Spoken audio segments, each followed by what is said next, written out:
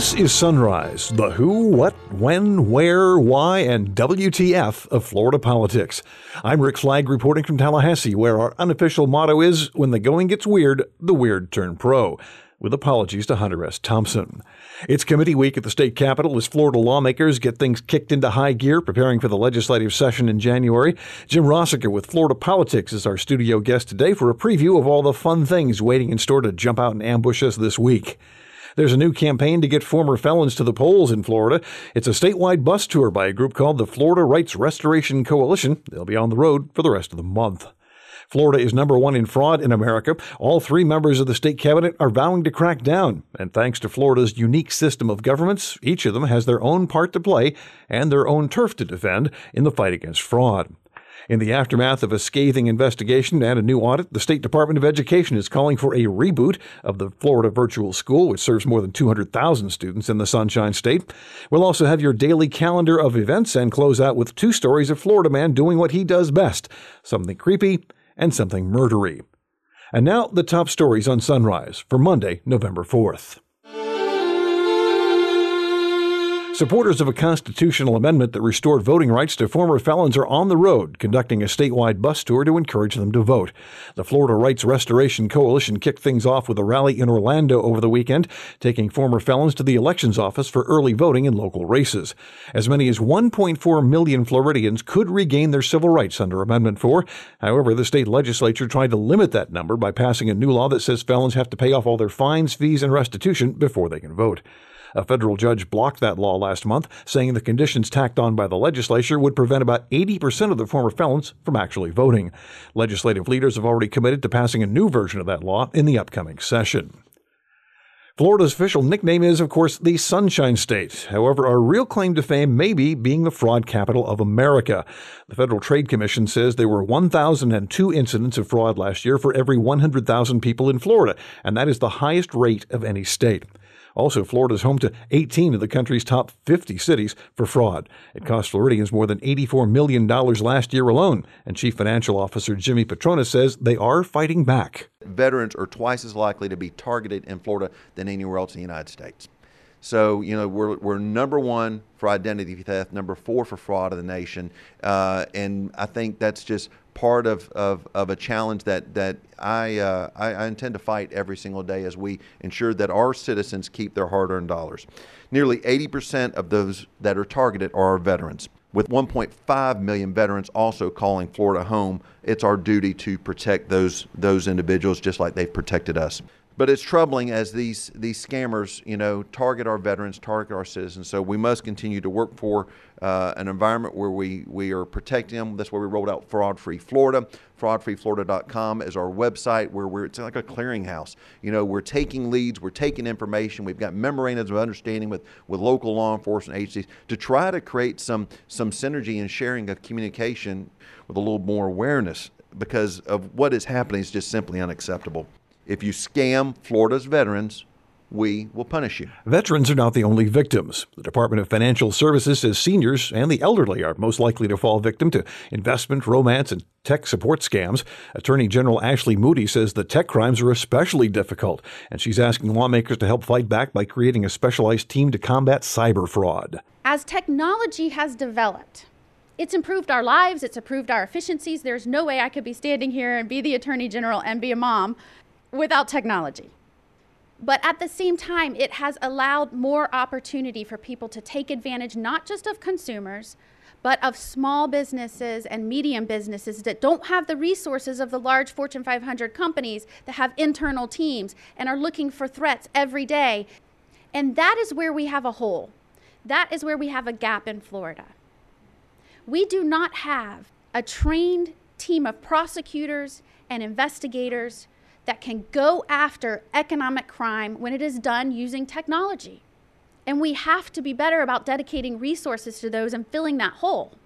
So we have to be able to protect Floridians in this state and the small businesses and medium businesses. And that's why I'll be asking the legislature to dedicate resources to building a cyber fraud team of specialized trained prosecutors and investigators to go after specifically cyber fraud. Even the state agriculture department is involved in the fight against fraud. The official name of the agency is the Department of Agriculture and Consumer Services. And Commissioner Nikki Fried says consumer services are no longer being treated like an afterthought. I promise to elevate consumer services to the forefront of our department, fighting fraud in all forms, including gas pumps, skimmers, fraudulent charities, and telemarketing scams. Many of these goals wouldn't be easy, but with new leadership and the tireless efforts of our 4,600 employees, I'm proud to say that we have risen to the challenge and our accomplishments speak for themselves. What makes this all a bit unwieldy is that there is no centralized agency that deals with fraud in Florida. The chief financial officer, the attorney general, and the ag commissioner all have carved out their own turf in the consumer protection biz, and past efforts to consolidate those offices have gone nowhere. It may not be the most efficient or effective way of dealing with fraud, but hey, at least we can say we're number one in something, right? Speaking of fraud, a new report from the state education department is recommending a complete overhaul for the scandal-plagued Florida virtual school. DOE wants a new independent board of directors, a new inspector general, and a new standard of ethics for the online school that serves 200,000 Florida students. They're also recommending better cybersecurity because the school had a data breach last year that exposed the personal information of hundreds of thousands of former students. The virtual school has been in real trouble since an investigation by the Orlando Sentinel revealed a series of improper behaviors and spending practices at the school, which receives $240 million in public funding. State law requires high school students to take at least one virtual class before they can graduate. Next up on Sunrise, we're talking about what's happening in the legislature this week. It is committee week. The House and Senate are back, not in the full floor, mind you, just in the committees where they can be just as much of a nuisance. And to help us sort through what's going on this week is Jim Rossica with FloridaPolitics.com. Welcome, Jim. Well, thank you, Rick. I suppose I should say welcome back since you did fill in for me while I was gone, and I really do appreciate that. I haven't had a chance to tell you to your face, but thank you so much. You're very welcome. It was an enjoyable gig for me. Rather strange gig, yes, but hey, what the heck. So we've got all sorts of fun things happening in committee this week. Have you figured out any particular bills that you think are really worthy of merit and being singled out? So I would say of note would be stuff going on with sunscreen bans. You know, I'm just literally going to start with Monday and work my way down the week. On Monday, we've got the Senate Innovation, Industry, and Technology Committee. What a wonderful name. Taking up a bill by Senator Rob Bradley, who is also the Senate's Appropriations Committee chair. Which means he usually gets what he wants. You would think. Yeah. I think most of the time you're absolutely correct. So he has filed a bill, SB 172. He wants to prevent local governments from enacting any bans on over-the-counter sales of sunscreen. And of course, the reason Key West did that is because there have been several scientific reports saying that certain chemicals in sunscreen can hurt the coral reefs. And Key West wanted to protect their reefs. Correct. But once again, we have state lawmakers deciding, no, we know how to do things best, so we will preempt that to the state. This is what we call a preemption bill, which would reserve to the state any regulations on sunscreens. And that's important to the business community because it's real easy to get your way in the state legislature if you're a business. But if you have to go around and work every city and county in the state, you're going to have trouble. So they much prefer things preempted in Tallahassee because the top-down solution, as I like to call it. Exactly. And of course, there's also the fireworks bill that's coming up on Monday. The fireworks bill. So now we move to the Senate Community Affairs Committee. We've got a bill filed by Senator Travis Hudson, a Republican of St. Augustine, and one of two people who is vying to become Senate president after Wilton Simpson, who will be Senate president after the current Senate president, Bill Galvano. One wishes they planned for the state as well as they planned for their own personal political futures. I would agree. They do a very good job on both sides of the rotunda, planning for leadership well in advance. Much more so in the House, but on both sides, to be sure. Now, of course, the funny thing about the fireworks bill is there's already a crazy loophole in the law where anyone can buy any types of fireworks, basically. All you have to do is request a waiver saying you're using it for agricultural purposes, which means you could be just lighting firecrackers to scare off birds that are eating your seeds.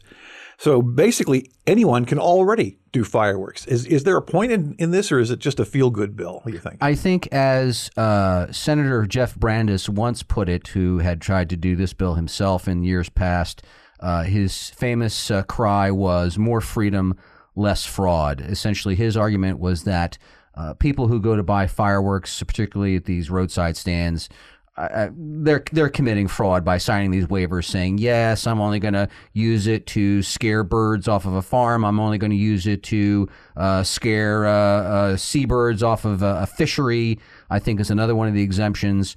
And so the argument against the current regime is just to do away with the silliness that's written into state law and, either ban them outright, make them all legal, or some combination, some middle ground, which is what the bills this session are trying to do. I think we'd have trouble trying to get rid of fraud in Florida, to tell you the truth. In fact, the whole program today is sort of a fraud theme. So its fireworks might as well be in there. Now, we've also got a fracking ban coming up.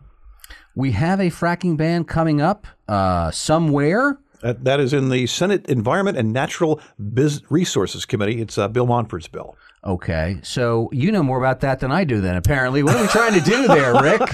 Just trying to set you up, Not my on friend. my list here, pal. Oh, okay. Well, I got it on the list that you sent me. Really? Yeah. Well, look at that. I'm ahead of myself. All right. Fracking has been a contentious issue.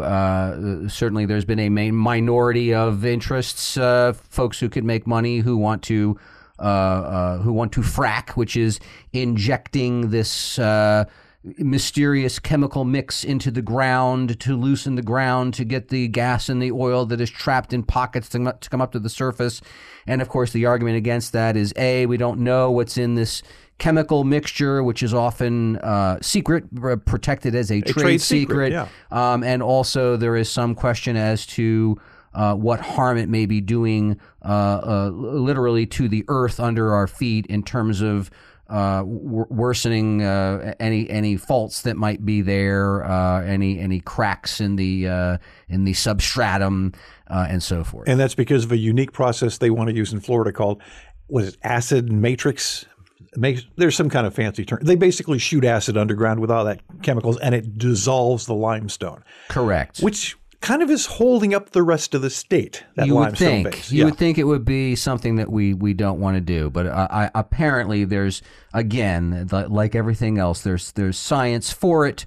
There's science against it. And there's money for it. And there's money for it. And of course, when that happens, both sides do battle in the Capitol. All right. Now, we also have Visit Florida coming up for renewal this next session. They passed a sunset bill this year, said if Visit Florida isn't renewed, it goes away for good. And we're coming up on a bill to extend it for, 8 more years? I believe that is correct. So we're now on Tuesday in the Senate Commerce and Tourism Committee. We'll have a bill filed by Senator Ed Hooper of Clearwater, and that bill indeed would extend the life of Visit Florida. It's the public-private tourism marketing agency of the state, and that would extend its life until 2028.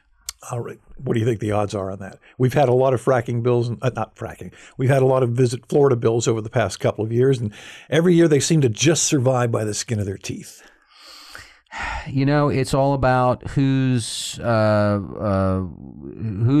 gore you're whose ox you're goring. Yeah. Obviously, there's a lot of people who want to say Visit Florida outright. Certainly want to extend its life.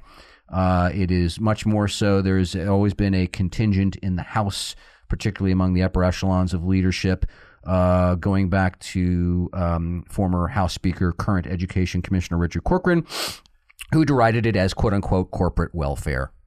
Another favorite term of Americans for Prosperity as well. They don't like that yes, at all. Exactly. They don't like that. And the final bill I wanted to touch on is the Stolen Valor Bill. That is coming up in the House Local, Federal, and Veterans Affairs Subcommittee, I believe on Tuesday. And they basically want to make it illegal for people to pass themselves off as veterans or members of the military because, stolen valor is the whole point of the bill, right? It would, although as I recall, and this is an important loophole, an important and well worthwhile exemption in at least one of these bills that I read, it will allow actors to portray members of the military in whatever Commercials. whatever production might be happening. Might be a stage play. It could be a commercial. But it does have an exemption for actors to wear such things as military uniforms and or medals. So they won't have to run the disclaimer about, I'm not a veteran, but I play one on TV. Well, and of course, the problem is we still don't have any film/TV incentives in Florida. So it's hard to predict what big productions may come in Florida that's going to require actors to wear military medals and or uniforms. Now, is there any one bill that you're excited about this week, either as far as covering or just getting a chance to hear it aired out? I would say that the thing that I most look forward to probably will be there's going to be a discussion about hemp, Rick. Hemp, the cousin of marijuana, the cannabis plant, the form of cannabis plant. The Senate Ag, Environment, and General Government Appropriations Subcommittee, take a breath. They're going to get some information from FDACS, as they call themselves now, the Department of Agriculture and Consumer Services, about the state hemp program. And what is salient there is that the department just came out with the state set of regulations for hemp. And I believe just recently also the feds came out with some proposed rules. Which had been a long time in the offing. All the states that were dealing with this had no federal guidance, and they were really starting to freak, but they were told just keep going ahead. Exactly, correct. So now, almost at the same time, we've had some proposed state rules finally drop, some proposed federal regulations finally drop. So the nascent hemp industry now has plenty to chew over now, particularly as we go into the 2020 legislative session. And the last I heard from Commissioner Freed, they were planning on having the first seeds planted by, well, if not the first of the year, maybe by the end of the year, for the first commercial harvest of hemp. And are you planning to go out perhaps to one of these hemp farms and cover the first day with the people sprinkling the seeds into the dirt? Hemp is sort of like Diet Coke. What's the point? Wrong, sir. Wrong. It is the future. I have seen, I have heard. We're going to be making products such as hempcrete from hemp. Hopefully, we'll be able to replace styrofoam with a form of hemp. And hopefully it will rebuild the Panhandle, which lost all those trees. Absolutely. During the hurricane. Now just put up the hemp. It is advertised as a panacea for the timber industry, which took an enormous hit after Hurricane Michael. It is starting to sound a bit like one of those doctor medicine show elixirs that they used to sell back at the turn of the previous century. How dare you, sir, accuse this? This is I seriously I don't know. I think there has been there has been a lot of talk about hemp as this wonder crop.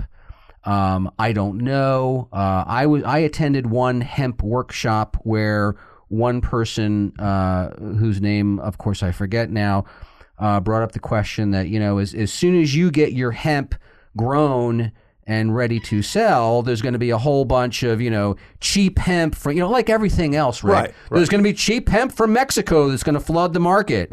So, I don't know how accurate that is, but certainly I heard that raised as a concern at one of the hemp workshops that I attended.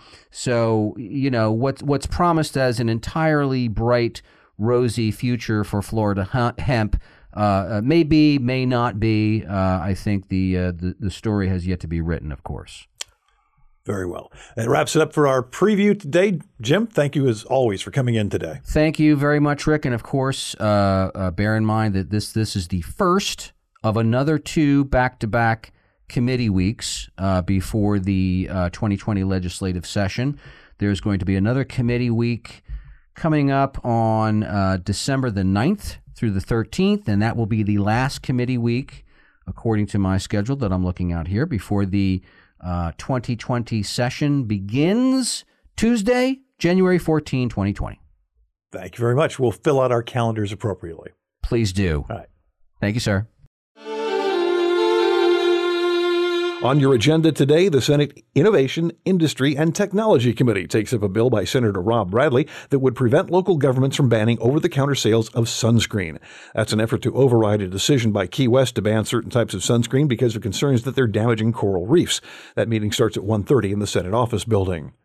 The Senate Community Affairs Committee will take up a bill by Senator Travis Hudson that would make the use of fireworks legal on Independence Day, Memorial Day, and New Year's Eve. Now, under current law, most fireworks are generally illegal for Floridians to buy. However, there is a huge loophole in the law that lets you buy whatever fireworks you want and use them as long as you sign a waiver saying they will be used for agricultural purposes, like scaring away birds. That meeting happens at 4 p.m. in the Senate office building. The Senate Environment and Natural Resources Committee takes up a bill by Chairman Bill Montford that would ban the controversial oil and gas drilling process known as fracking. It would also ban matrix acidization, which uses many of the same chemicals, but it dissolves rocks with acid instead of fracturing them. The committee meets at 4 in the Senate office building. Congresswoman Kathy Castor holds a media availability to discuss this year's enrollment period for coverage through the health insurance exchange created by the Affordable Care Act. That's happening at 10:30 in Tampa. The Florida Chamber of Commerce starts a 2-day insurance summit with appearances by Lieutenant Governor Jeanette Nunez, the State Chief Financial Officer Jimmy Petronis, and Citizens Property Insurance CEO Barry Gilway. It begins at 11:30 in Miami. And environmental groups are holding a news conference today to mark the 5th anniversary of passage of a constitutional amendment that required funding for land and water conservation projects, an amendment that Florida lawmakers have pretty much ignored. That's happening at noon in the Capitol Rotunda. And now, the continuing adventures of Florida Man, the hero Florida deserves but certainly doesn't need. A Florida man is accused of trying to hire a hitman to kill a faculty member at his high school north of Tampa. 18-year-old Nicholas Robert Godfrey is charged with first-degree attempt to solicit murder. Pasco County deputies say he posted messages on Instagram offering $100,000 for a professional killer, saying he needed that teacher eliminated as soon as possible. Even though he never connected with the hitman, the sheriff says the threat itself is a serious crime. A Florida man who is a registered sex offender is accused of using a Bible app to secretly connect with underage girls at a church youth group. A churchgoer contacted the Department of Law Enforcement, telling investigators she became suspicious of Douglas Earl Kersey's activity and searched his name online after he sent friend requests to several teenage girls. Turns out Kersey spent almost 3 years in prison for transmission of material harmful to minors and unlawful use of a two-way communication device. He's now accused of violating the rules for sex offenders by failing to report to the Hillsborough County Sheriff's Office any email addresses, websites, and profiles to social media accounts he was using, including that Bible app. Failure to report that information is a felony. One final note this morning from the Florida Man File. Now that Donald Trump has changed his official residence from New York to Florida, the president has become an official Florida man. Just about says it all, don't you think? That's it for this edition of Sunrise. I'm Rick Flagg reporting from Tallahassee for Florida Politics.